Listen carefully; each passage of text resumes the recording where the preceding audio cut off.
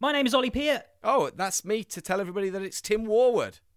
And this is the Après. Yay! And it's only the Olympic special number 5. See how I said number 5 there, not day 5? Yeah, because you fell asleep and you missed day 5. I nearly died. Let's get into it. Take your socks off, Tim. Take your socks off. It's been a long day. They're wet, actually. My boots have been leaking. Yeah, Boots one have of been those leaking. days, isn't it? Oh, as a single Bing Dwen Dwen has been jammed under a fridge by a feisty toddler, contemplates their life choices, and the collective groan of athletes ripples round Beijing as their disgusting dinner tray is slopped in front of them, me and Tim have stripped down to our thermals for some fireside fun in our log cabin podcast studio. Hey Tim, how you doing? Much better today, actually, if I'm honest. I was taught to never complain how tired you are, and I will apologise because I have been quite tired on the Après podcasts because of just the overnight shifts, but I'm in the groove. I did something so naughty yesterday that if the BBC bosses found out, I'd probably be fired. What was that? After I finished work yesterday, I went home at 11 o'clock in the morning and I had 3 beers, 3 whole cans. Oh my God, you're such a...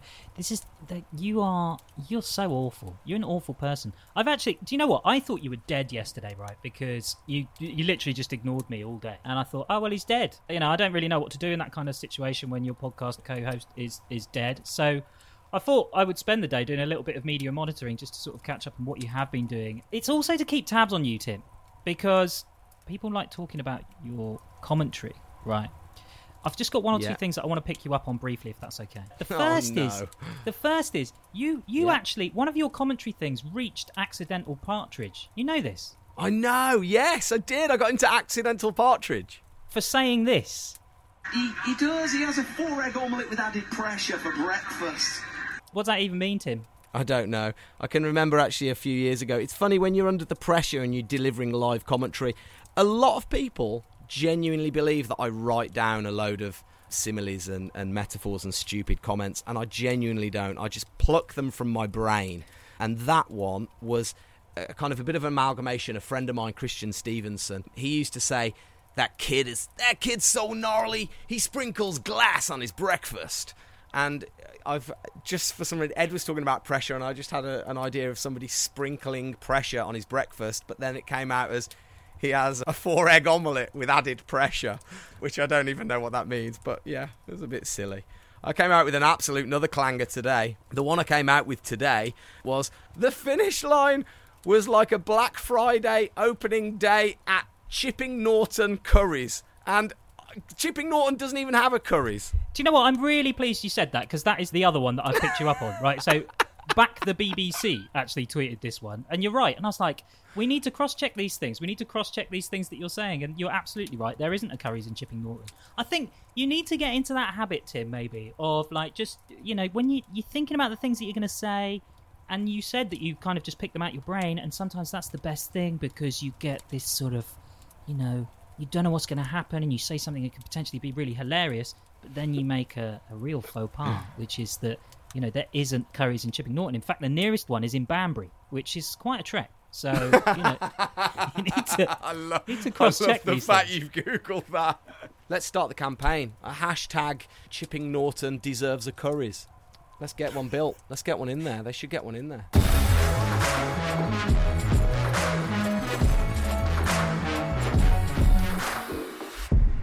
Now, we've missed quite a lot, actually, Tim. Obviously, because you were dead yesterday. So, first things first, Charlotte Banks. That was a shame, wasn't it? Don't we think she should have got a medal, shouldn't she? Yeah, I think she should have, actually. But as we've seen with Bordercross, the form guide, it's almost irrelevant, really. The moment you start racing side by side in a final like the Olympics, what do you expect? Do you know what I mean? It's just mayhem and madness, isn't it? Yeah, I actually absolutely love the snowboard cross because of exactly that. Like, we'll get on to the men's final, which happened this morning. I think on one of the races, all 4 of them at one point were in the lead. And it's like, what other race do you get that in? Well, yeah, exactly. What other race do you get all of the competitors lead at least 1 point in the race, and yet the race is only 1 minute and 20 seconds long? That gives you an idea of how frantic and frenetic these races are. Also yesterday, the men's big air, Burke, Rude. I want to just check this with you because, you've got the insider knowledge here. There was one of the riders, Alexander something. Hall. Now, Hall. Yeah. Now, Ed, when he was commentating, he actually said a hole. No, he said a hall. No, he didn't, did he? Now listen, No. I was watching that. No. You did not inform me of this separately, but he definitely said a hole. I am. Are you trying to play it in?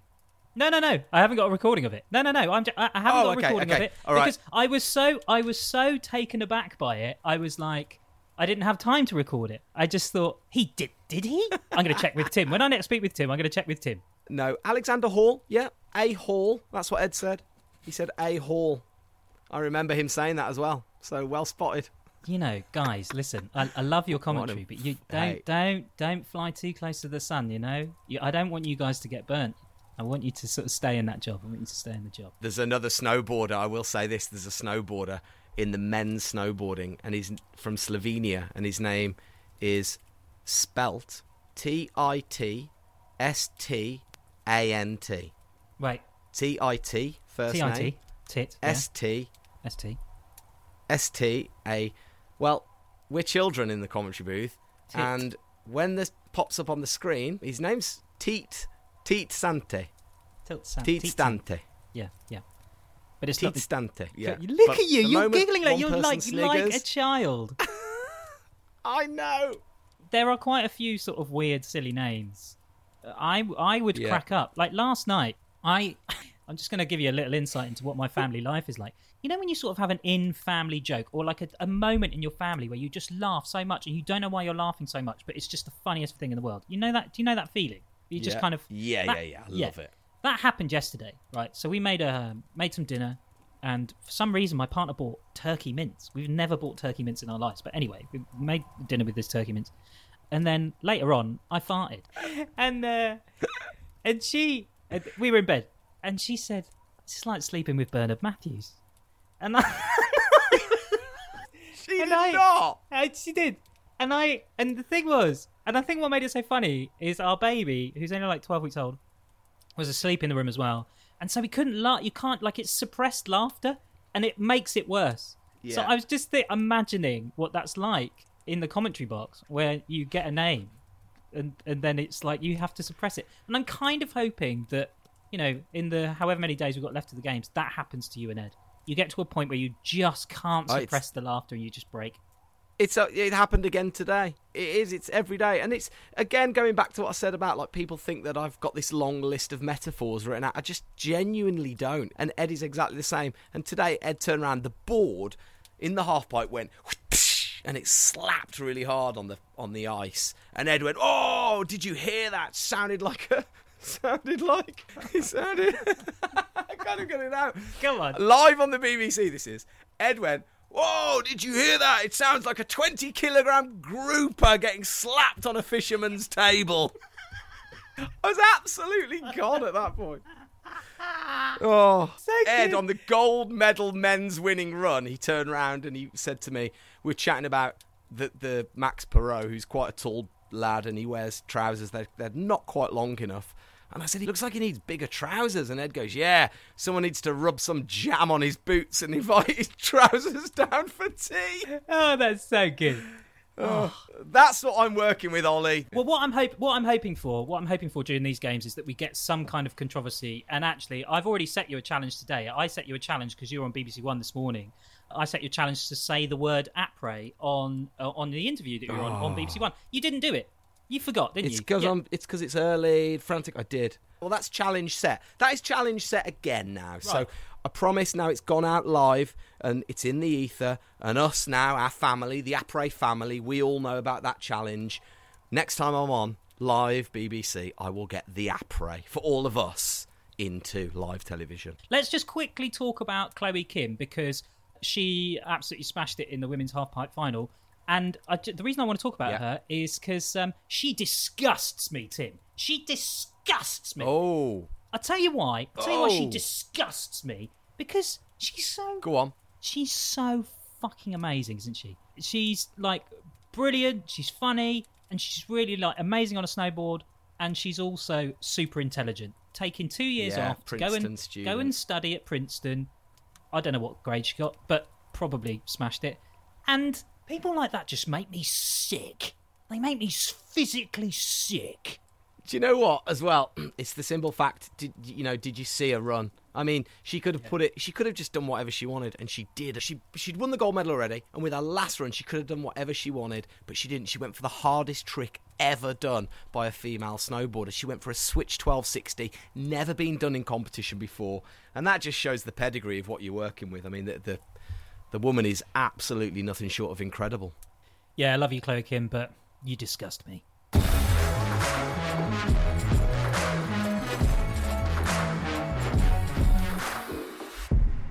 Right then, coming up from Beijing, ski aerials at 11 o'clock, Greenwich Mean Time. Lloyd Wallace not in the mix there, unfortunately. Women's round robin, curling at midday, that's against Sweden. And 1 a.m. on Friday, it's the men's round robin of curling. What even is round robin of curling, I hear you ask? Well, panic not, because we have our very own curling expert in Ollie. Ollie, what the hell is round robin? Do you know what? I might start calling myself a curling expert. I feel like that I could be the curling pundit and go on. So for the next Winter Games, that'd be my challenge. Look, you could out Rona, couldn't you? It could be you and Steve Cram out there. They don't need Rona anymore. She's past it. Basically, right, a round robin, it means that each of the teams face each other at least once. So it's kind of considered the fairest way to find a champion. Because otherwise you get that kind of elimination thing, and then you might get one of the best teams not playing one of the other better teams, and then they get knocked out and that kind of thing. So it means that they all go face to face. But the problem with it means that there are lots and lots of matches, and that means that curling is on all the fucking time. Like, it is on all the time. How do you keep up with that? That's the thing. Does it become boring then at that point? I mean, I do love it. I do really love it. And I saw, actually, this wasn't for broadcast. This was when me and Ed were in the commentary booth. There was a camera angle which showed you just how long they were. That head on camera really foreshortens how long they're throwing them stones. Bloody hell, it's well long. It's like 100 metres. Yeah. You're playing it fast and loose with the word throwing there, though. I mean, there's no throwing going on. I mean, it's just gently passing. No. It's like, I'm just going to gently coerce this stone down the end of the thing. Also, the thing is, because I want to be this curling expert that the BBC call on in 4 years' time for the Winter Olympics, wherever that's going to be, I don't know how the scoring works. I decided to find out. Basically, the target's called the house, the centre's called the button. Okay. The stone closest to the button is called the shot rock, right? And if the team that played the shot rock scores at least 1 point in that end. So if 2 stones are closest to the button that belong to the same team, they score 2 points, and 3 stones, they get 3 points, and so on until they run out of stones. Team GB taking on the US in that game, which is happening at 1 a.m. tomorrow, so 1 a.m. Friday morning. Last time they faced each other, the US beat Team GB 10-4. So fingers crossed for Team GB. Okay. Yeah, absolutely. Come on, Team GB. I feel like we should have a jingle here. Let's make one now. Here we go. It's time for Timmy's predictions. It's time for Timmy's predictions. Timmy's predictions. Timmy's predictions. Timmy's predictions. So this is a very bold prediction. Again, I'm keeping it a little bit close to home here because freestyle disciplines are where I'm at. That's what I'm across the most. We've got the men's Olympic half-pipe final. It's going to be nothing short of breathtaking. Now, this is a final. There's no dead meat in this. This is the world's very best. A certain Shaun White, he goes in this final, and my prediction is it's not going to be gold for the Flying Tomato, but I do actually think that he will medal. I think he's going to do it. I think the pressure will get to the rest of the field. Ayumu Hirano, this is his 3rd Olympics. He's absolutely got the gold sewn up, but Shaun White will be on that podium. You heard it here first. Shaun White gets a bit of a bad rap sometimes. This is his last Olympic Games, he said. So what I'm really looking forward to in the coming years from Shaun White is to witness firsthand his failing music career. And I wish him all the luck in that. Yeah, ended up spending all of my winnings on this music video. No, I will add one of his tracks to my Spotify playlist, just so my most liked songs. I'll make sure I do that. Medal standings then. Let's take a look at who's where and why and what. I'm not going to tell you why. Norway topping the lead which I imagine Bert Ruud had something to do with that. They got 5 golds in the mix there. Germany, Austria, then followed by Sweden. We are, according to this table that I'm looking at on Olympics.com, we don't have a number next to it. We haven't got any single medal yet. No. And our best medal hope didn't get one. So it's going to be an interesting games. Yeah. It'll be fine. We've still got the freestyle disciplines. We've still got slope-style skiing and big air snowboarding. So we'll see. We'll see what happens there. Katie Ormerod, of course, friend of the podcast. We had her on, didn't we, last season? She goes in the women's big air a little bit later on in the week. Fingers crossed for her. If you want to get in touch with the At Pray, you can. You can ask us any question you like at the At Pray Pod on Instagram. You can email theatpraypod@gmail.com if you prefer. Or people can get in touch with you, Tim, if they like. I mean, you're pretty prolific on social media. Yes, at Tim_Warwood. That's it for now. We'll see you again tomorrow for another Daily Dose behind-the-scenes shenanigans. I'm off to go and raid the snack drawer here at the BBC because, let me tell you something, your licence fee is going on lots and lots and lots and lots of chocolate and sweets.